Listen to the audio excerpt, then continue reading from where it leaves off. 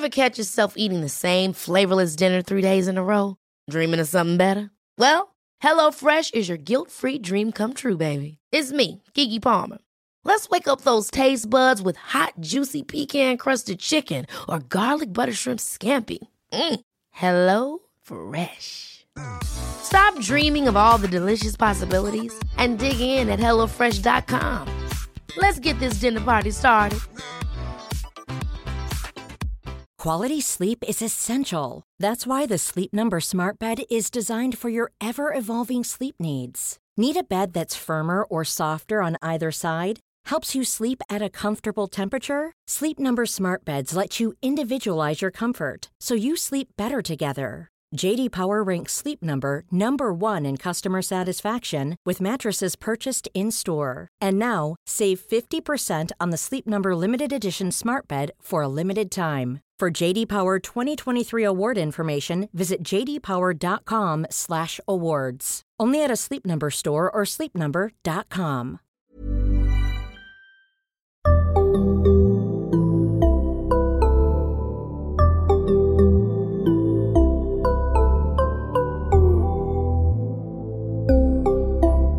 Barnpsykologerna. Välkomna till ett nytt avsnitt av Barnpsykologerna, en podcast med Liv Svirsky och Lars Klintvall. Idag ska vi tala om barn och skilsmässor. Och jag, Liv Svirsky, ska tala med vår gäst Malin Bergström om det här ämnet. Välkomna ni som lyssnar och välkommen Malin. Tack Liv. Du kan väl börja med att presentera dig. Jag är barnhälsovårdspsykolog i Stockholms län. Det betyder att jag jobbar med småbarn 0-5 år. Och sen är jag forskare på Karolinska institutet och på Stockholms universitet i ett projekt som heter Elvis. Som handlar om barn som bor växelvis, det vill säga växelvis. Som vi har hållit på med sedan 2011. Och så har jag faktiskt precis skrivit en bok som kommer ut nu som heter Att skiljas med barn, föräldrar i 2 hem. Som är tänkt för föräldrar och sådana som jobbar med separerande föräldrar. Det visste inte jag. Kommer den ut nu? Jag bara väntar att jag i veckan ska få det första exet. Men då länkar vi till den på vår Facebook så att ni som lyssnar kan läsa den också. Vad spännande. Jättespännande. Jag tänker att det finns ju mycket saker som föräldrar som står inför en separation funderar på och som man diskuterar och så. Och att vi idag skulle prata om dels det här, är det bättre att fortsätta leva ihop eller ska man separeras? Hur talar man med barn om att man ska separera? Och det här som du är inne på då, växelvis. Hur ska man bo? Låter det som rimliga teman att börja med idag? Absolut. Om vi börjar med det då. Ska man fortsätta leva ihop eller ska man separera? Alltså det där är ju en sån sjukt teoretisk fråga. Man kan säga så här att om man går till forskningen så kan man säga att nej, att hålla ihop för barnens skull är generellt sett inte att föredra. Om vi går till forskningen på stora grupper barn så mår de sämre av att leva i ett hem där det inte finns en positiv stämning, en positiv dynamik och så vidare liksom, än att bo med föräldrar på 2 håll. Så kan man säga. Sen kan man också säga att om jag lever i en riktigt dålig relation där du till exempel hotar mig eller utsätter mig, liksom, kränker mig på olika sätt, så är det extremt svårt att lämna en sån relation därför att det finns en ökad risk för att du blir ännu värre till exempel. Och så i verkligheten så funkar det ju inte så. Min erfarenhet är att föräldrar håller ihop in i kaklet därför att vi har så himla mycket föreställningar om att det här är bäst för barn, att vi vill. Det är en massa förluster både för oss själva som vuxna och för våra barn med en separation. Och när jag är lite låg själv så känner inte jag att det finns en sån där extrem kraft att liksom nu ska jag börja det här nya härliga livet liksom, utan jag känner mig snarare rädd och orkeslös och maktlös och så. Så det är inte, ibland kan jag känna att vår forskning inte gagnar folk liksom. Det är en enskild förälder eller så, därför att jag kan inte skilja mig därför att jag tror att det på sikt skulle vara bra för barn, utan jag skiljer mig därför att jag Jag har kommit till vägs ände i en relation. Jag har försökt det jag behövde försöka och nu går det inte längre. Och till det så kan man väl koppla alltså vad som är viktigt för barn när vi separerar med hela den omställningen och den krisen som det ändå innebär för oss. Både vuxna och barn. Att som förälder så är faktiskt A och O att jag någonstans lyckas hålla hoppet uppe inför barnet. Om att nu går vi igenom helvetet tillsammans. Jag vet att det är tungt för dig, det är tungt för mig. Alla är ledsna, ingen orkar det de borde. Men där framme, jag ska se till att vi ska dit. Jag ska liksom bära dig. Det känns inte som det du kanske är för det är tungt. Men det ska jag göra för jag är din förälder. Och dit ska vi. Och där framme finns det någonting annat. För barn har ingen erfarenhet av att livet krånglar till så och sen blir bättre. Det är bara vi vuxna som har levt länge som vet det. För alla vi har varit med om jobbiga grejer och sen kom vi på fötter igen. Vi vet att det där är naturligt i levandet. Men det vet inte barn. Vi också glömmer bort det. Det gör vi ju förstås. Det glömde jag bort. Men om man sammanfattar det du säger då. Alltså forskningen tyder ändå på att det faktiskt är bättre för barn att inte leva i dåliga relationer än att deras föräldrar harva på. Ja, fast de har det dåligt. Så man behöver liksom inte tänka att vi ska leva ihop till barnen flyttar hemifrån fast vi har det sjukt dåligt för barnens skull. Utan jag vet inte om jag ska... Ja, men så är det. Du sammanfattar riktigt. Å andra sidan så tänker man inte så som... Eller så tänker man kanske så som förälder. Men i den tanken så har jag också då vägt in en massa saker som jag är rädd för. Därför att jag förlorar så otroligt mycket om jag separerar. Så kan jag liksom bita ihop och stå ut med det här så får jag ändå behålla mycket. Alltså det är otroligt att 50 000 unga per år är med om att föräldrarna separerar. Det är en så vanlig kris. Du och jag behöver bara kolla bland våra polare så ser man hur himla vanligt det här är. Och ändå så är det en kris liksom. Bara för att det är vanligt så är det inte lätt. Och bara för att kvinnor idag kan försörja sig själva och att vi ändå har en lagstiftning kring separationer som är rimlig i Sverige i stora drag jämfört med andra länder och så vidare. Så är det ändå svårt. 50 000 per år, det är en otroligt stor summa ju. Ja. En siffra. Alltså det är ju... Och den ackumuleras ju då. Jag tänker att så här... Ja, hur många är det som går igenom så det här? Är det. Och man säger vid 18 år så kan man säga 30-35% av 18-åringarna har varit med om en föräldraseparation. Och en mindre andel av barnen som är små förstås. De har inte föräldrarna hunnit skilja sig. Och sen är det ungefär kanske 3% per år som separerar. Och det är ungefär lika vanligt, give or take, i varje år under barndomen. Så det här att risken är så stor att man skiljer sig under barnets första år eller så. Det är helt enkelt inte sant. Utan det är en myt. Det är en myt. Ja, det kan vara skönt för många att höra. Men om man tittar så då, finns det någon forskning på, har man tittat på när det är som svårast för barn? Finns det någon skillnad i barnens ålder? Oj, vilken bra fråga. Nej du, jag försöker tänka på våra studier. För vi studerar barn i olika åldrar och nej, vi har i någon studie, en jättestor studie som gjordes på alla ungar i Sverige som då gick i årskurs 6 och årskurs 9, de var ungefär 12 och 15, så såg vi att det var jobbigare för 12-åringarna än för 15-åringarna. Så då funderade vi faktiskt kring det i den studien. Men sen när jag tittar på liksom våra sammanlagda kunskap liksom från alla studier vi har gjort så skulle jag egentligen inte säga det. I min värld så har det varit väldigt kontroversiellt barn 0-3 år. Det finns extrema debatter internationellt om vad föräldraseparation betyder så tidigt och framförallt om hur barn kan bo. För att man har varit inne på att små barn behöver en trygg plats och en trygg relation först och så vidare. Det där får vi återkomma till. För så ser man väl inte riktigt det idag. Men så har det varit i alla fall. Men det intressanta är att de studier som vi har gjort på små barn, i någon studie var 2-åringar med, men framförallt har vi väl studerat 3-åringar, 3-5-åringar kan man säga. Så är det faktiskt så att där har det varit ganska små skillnader mellan barn som bor växelvis och barn som har föräldrar som fortfarande lever ihop. Så att Nej, jag tror inte att man kan svara på om det är svårare. Jag tror att det är på gruppnivå, så vet vi inte det. Utan det handlar nog mer om faktorer för den enskilda ungen. Liksom. Just det. Om man då ska separera, om föräldrar har bestämt sig för det. Har du någon råd? Hur berättar man för sina barn att det här ska hända? Det har jag råd om. Bra. Man ska berätta tidigare än man tror, skulle jag säga. Och då menar jag inte att man ska berätta innan man har bestämt sig.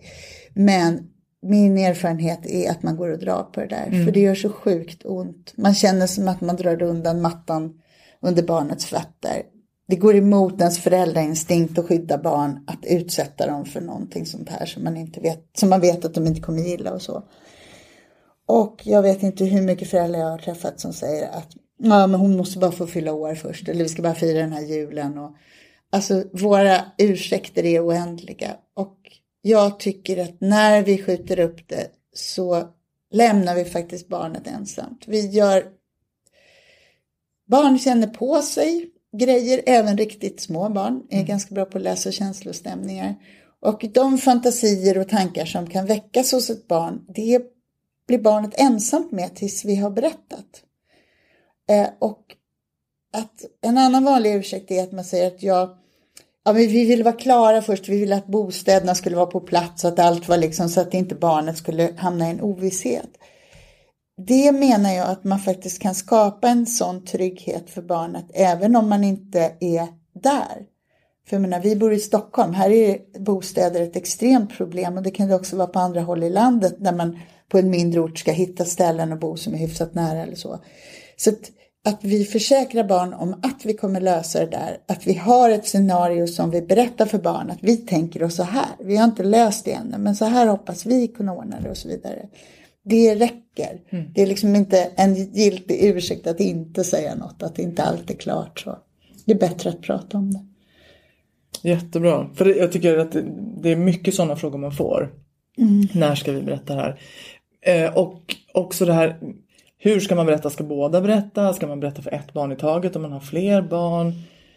Alltså jag tycker att det där är viktigt. Jag tycker att en signal man ska skicka till barn när man separerar, det är att vi ändå är en familj. Vi är en familj som ska bo på 2 ställen.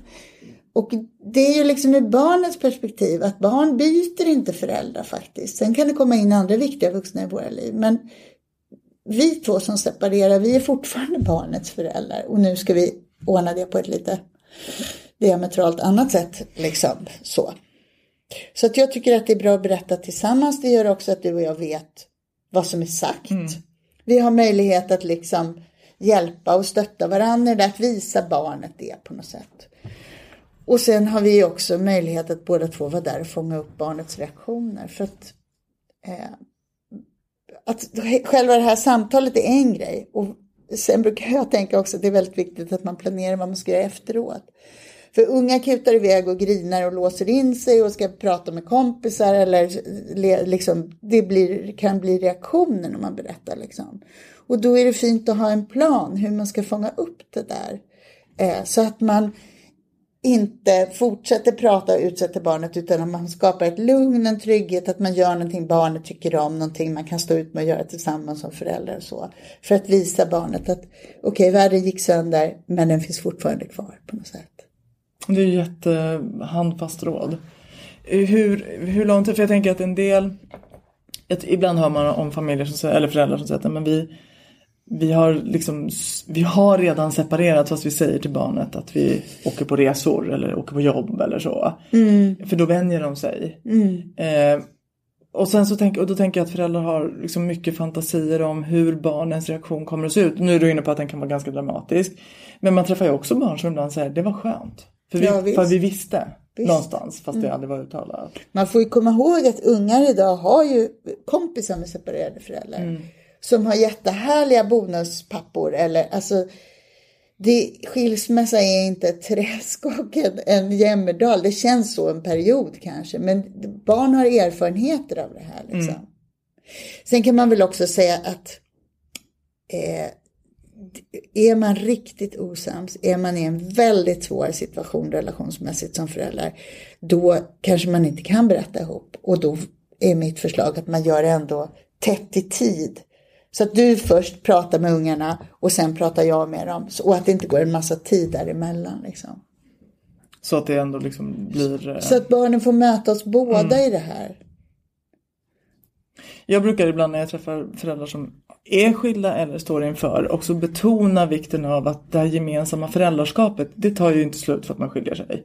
Utan att man liksom verkligen måste sätta barnet i fokus och försöka hålla koll på att okej, hur gör vi det här bäst för barnet? Och att man liksom kan behöva, det kan vara tufft som bara den.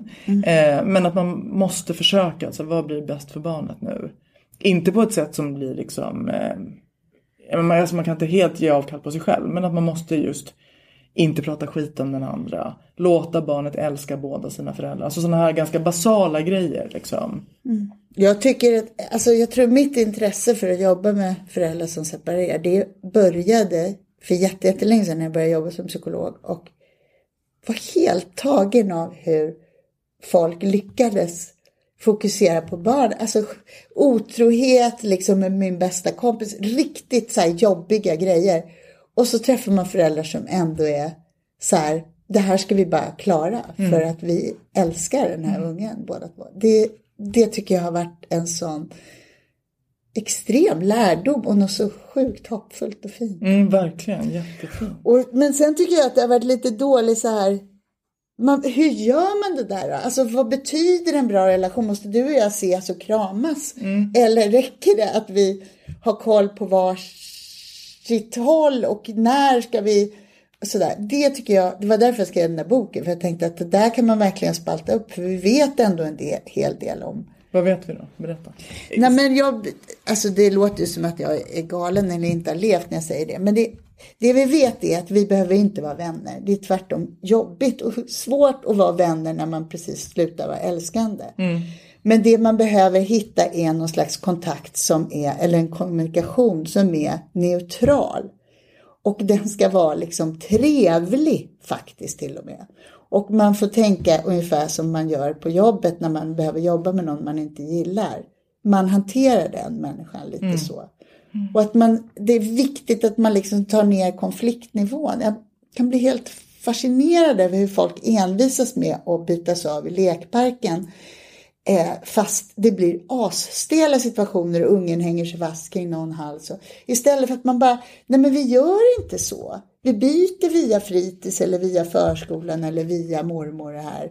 För att lugna ner det här. Vi ska liksom inte stressa det här barnet. Och så kan du och jag mejla. Vi kan ha särskilda mejlkonton så att inte jag får upp någonting som jag tycker är jobbigt när jag är mitt i något annat. Utan du vet att jag kollar det här 7:00 på kvällen så kommer jag kolla det här. Och det finns en massa sådana där grejer som gör att man kan hjälpa sig själv känslomässigt till att få en kommunikation som är cool och som fokuserar på barnet, handlar om barnet och som gör att barnet får behålla det som är viktigt. Det vill säga att det finns 2 par ögon som ser barnet. Att jag har en nytta av att du ser på barnet lite annorlunda än jag. Och att jag fortfarande kan ha med mig det i mitt föräldraskap. Det är ju en jättevinst för barn om vi kan få till det. Bra. Ever catch yourself eating the same flavorless dinner 3 days in a row? Dreaming of something better? Well, HelloFresh is your guilt-free dream come true, baby. It's me, Keke Palmer. Let's wake up those taste buds with hot, juicy pecan-crusted chicken or garlic butter shrimp scampi. Hello Fresh. Stop dreaming of all the delicious possibilities and dig in at HelloFresh.com. Let's get this dinner party started. Hiring for your small business? If you're not looking for professionals on LinkedIn, you're looking in the wrong place. That's like looking for your car keys in a fish tank. LinkedIn helps you hire professionals you can't find anywhere else, even those who aren't actively searching for a new job but might be open to the perfect role. In a given month, over 70% of LinkedIn users don't even visit other leading job sites. So start looking in the right place. With LinkedIn, you can hire professionals like a professional. Post your free job on linkedin.com/achieve today. Hey there, it's Michelle Norris. I'm host of a podcast called Your Mama's Kitchen. When I travel, I'm usually looking for a way to find a taste of home when I'm not at home. And one of the things I love to do when I am at home is entertain. And Airbnb allows me to do that. When I was in California recently, I rented a house that had a great kitchen. And when we were sitting around the table, we were all thinking, we're in someone else's house. Someone could be in all of our homes as well. If you have a home, but you're not always at home, you have an Airbnb. Your home might be worth more than you think. Find out how much at airbnb.com/host.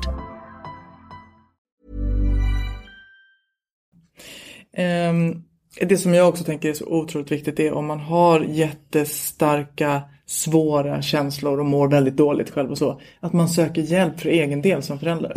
Så att man får den hjälpen som man säkerligen behöver, men så att den liksom inte går ut över barnet, så att man inte hamnar i att använda barnet i det, men också så att man kan vara så bra förälder som möjligt själv för sitt barn.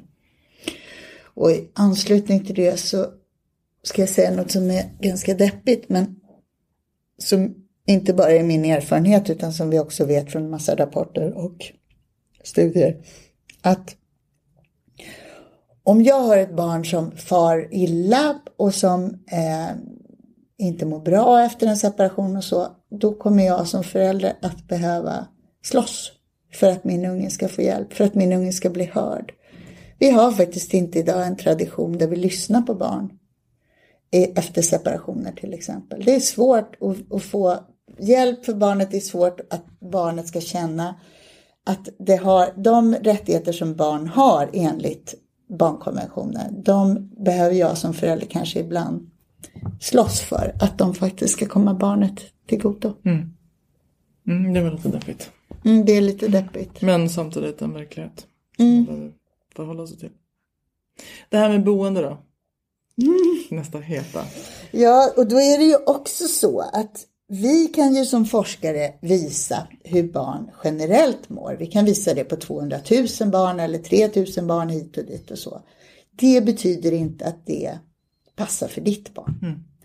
Utan man måste ta det där med en nypa salt. Och det jag tycker vi kan säga från våra studier från andra studier, det är att barn mår inte dåligt av att bo på 2 ställen. Den här föreställningen man har att det blir rotlöst och de kan inte ha kompisar och de känner sig inte hemma någonstans och så. Det finns inget stöd i forskningen för den för barn generellt. Tvärtom så har våra studier visat att barn som bor på 2 ställen är mindre stressade och har mindre symptom och mår bättre generellt och har bättre kompisrelationer än de som bor på ett ställe efter en skilsmässa.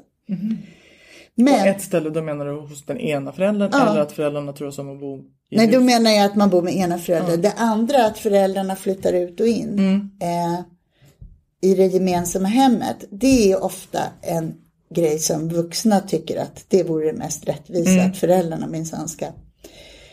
Och jag har träffat föräldrar som har gjort så. Jag har träffat föräldrar som har gjort så i 5 år. Och det kan man ju absolut göra. Det kan ju vara jättebra. Men för många föräldrar så går det däremot en drivkraft och en längtan som man har i skilsmässan. Det vill säga att skapa ett eget liv. Och det här med att ha ett eget hem, det är ofta väldigt symboliskt för föräldrar. Att jag ska börja om på nytt liksom. Och det finns liksom inte någonting som säger att det skulle vara en dålig drivkraft. Utan herregud, gör så om du känner för det. För det här kommer du fixa ändå. Det går liksom att ha barn som bor på 2 ställen och det går alldeles utmärkt. Sen måste man som förälder hjälpa dem med de nackdelarna. Det vill säga att de glömmer grejer. Man måste hjälpa dem att packa. Man måste hjälpa dem faktiskt att bära, tycker jag. Mellan hemmen och så vidare. Och man måste hjälpa dem att skapa en struktur och en logistik så att det inte alltid är grejer som saknas eller så. Det är vårt vuxenansvar. Men att hjälpa barn med det kan man ju göra. En del flyttar ju långt ifrån varandra. Vad säger man om det? Ja, då är det ju så att i Sverige så gör man generellt sett inte det. Vilket är helt otroligt. I Australien till exempel så säger man att men det här kan vi ju inte ha på bred front. Därför att vårt land är så stort och här bor folk. Och förresten är pappor så upptagna med sina arbeten. Så i Sverige har vi ändå, när vi har intervjuat föräldrar kring det här, så har det varit en grej som jag verkligen reagerar på, att föräldrar säger att ja, vi kommer ju behöva bo hyfsat nära varandra 18 år framöver och så det tror jag att många har faktiskt snappat när man ska ha barn som bor växelvis. För det är viktigt. Det vet vi inte riktigt. Det är så här att du kan ha plats på 2 förskolor idag i Sverige, men du kan bara gå i en skola. Så att förskolebarn går ibland på förskolan på 2 håll om det är långt emellan. Och när det gäller små barn ska man säga att där åligger det ju helt föräldrarna att skjutsa barn och ordna. Alltså en 4-åring kan ju inte fara runt själv. Med ett äldre barn så är det ju, kan det ju drabba barnet mer, för den ska ta den där bussen och släppa grejer och så om det är långt. Liksom. Men jag tror att vi vet inte så mycket om det vetenskapliga. Vi vet att distansen mellan föräldrahemmen har minskat över tid om man tittar liksom demografiskt. Men ja. Men och längden på perioderna som man bor då? För du var ju lite inne på det med små barn också. Och där sa du att förut har man sagt att de ska bo på ett ställe. Men det säger man inte idag. Nej, det finns faktiskt, som jag bedömer eller som vi bedömer i vår forskargrupp, inte vetenskaplig kunskap kring hur barn 0-2 år ska bo. Därför att de studier som finns är gjorda i andra länder än Sverige, där det här är så himla ovanligt. Så vad man har studerat är övernattningar. Och jag bedömer inte att det finns någon studie av tillräckligt god kvalitet som vi kan ha någon nytta av. Utan istället så, som vi gör i praktiken, så jobbar vi ju på att barn ska utveckla en trygghet med båda föräldrar. Och det gör vi ju redan när man separerar under barnets första år. Och sen så bygger vi upp det där gradvis, att barnet börjar dela sin tid mer och mer lika mellan föräldrarna. Och iaktta barnet och iaktta barnets reaktioner och sådär. För att se att det här blir bra. Och mot det där så kan man säga att ja men gud, det stör, det är bättre att den får bo hos mamman i början och hon får amma i lugn och ro och sådär. Men det som talar emot det är att man tittar på barn med separerade föräldrar över tid, så var det så för 20 år sedan att barnen mådde dåligt när föräldrarna hade skilt sig. Och vi tror att det har att göra med att de i ganska hög utsträckning förlorade kontakten med sin pappa. För de förlorar pappans föräldraskap.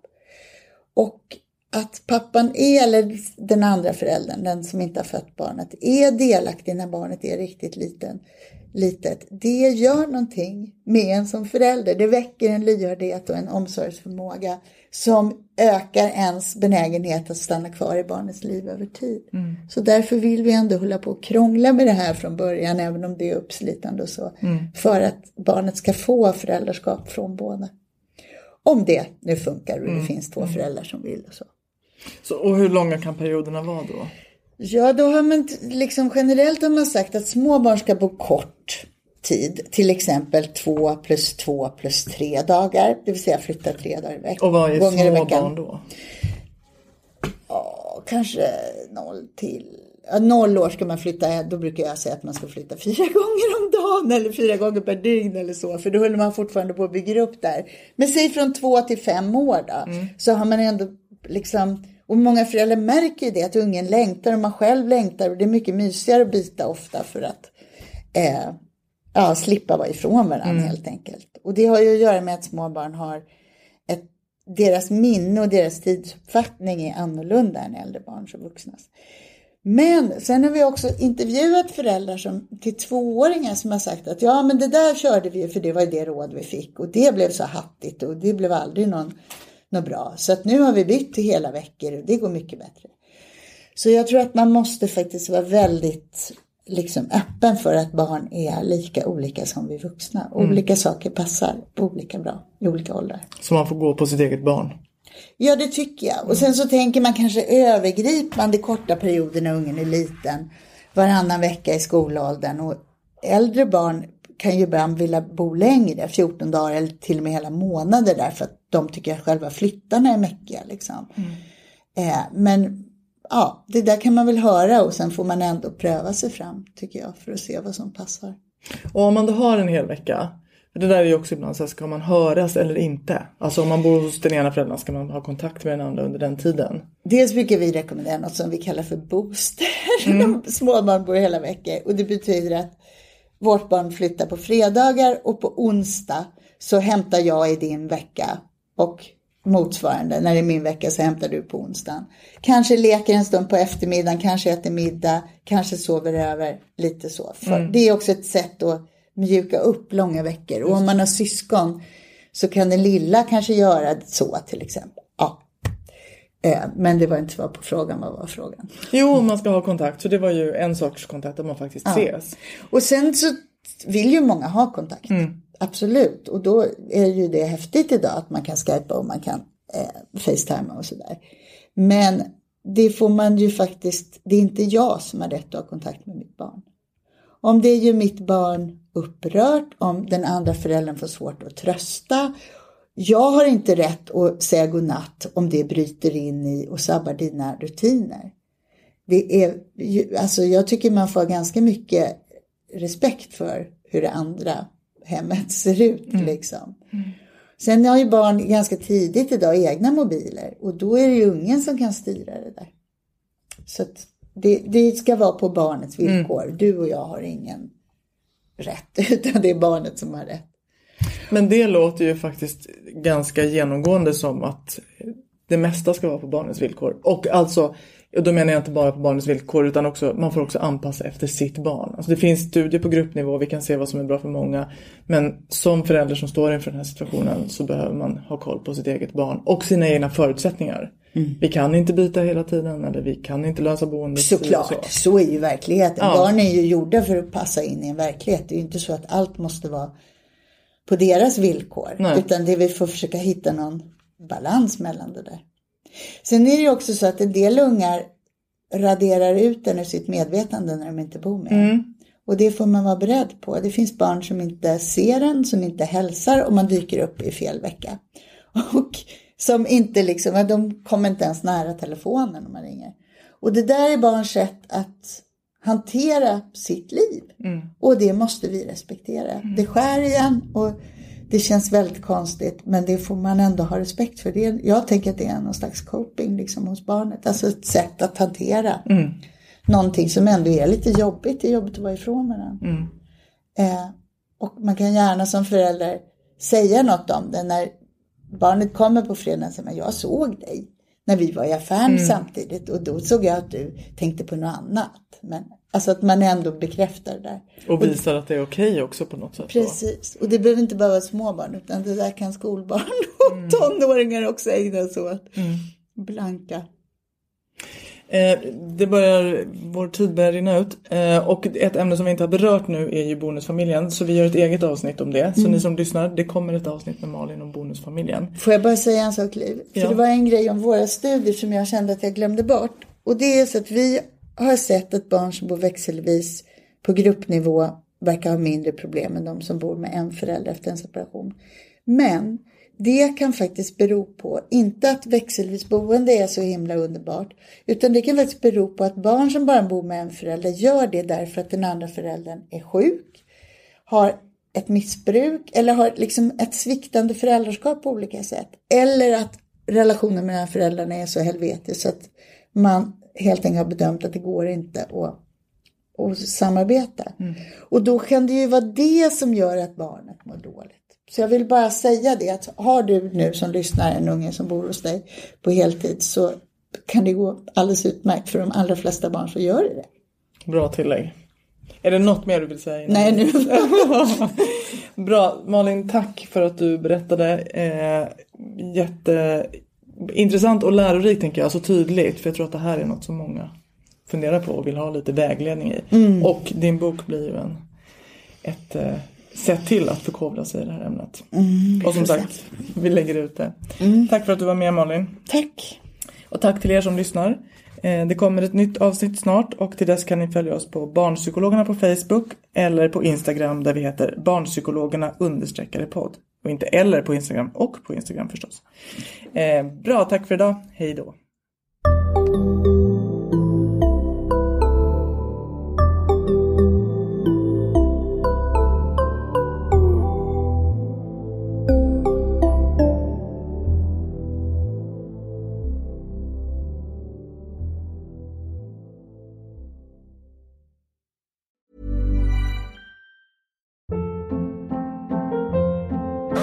Hold up. What was that? Boring. No flavor. That was as bad as those leftovers you ate all week. Keke Palmer here, and it's time to say hello to something fresh and guilt-free. Hello Fresh. Jazz up dinner with pecan-crusted chicken or garlic butter shrimp scampi. Now that's music to my mouth. Hello Fresh. Let's get this dinner party started. Discover all the delicious possibilities at hellofresh.com.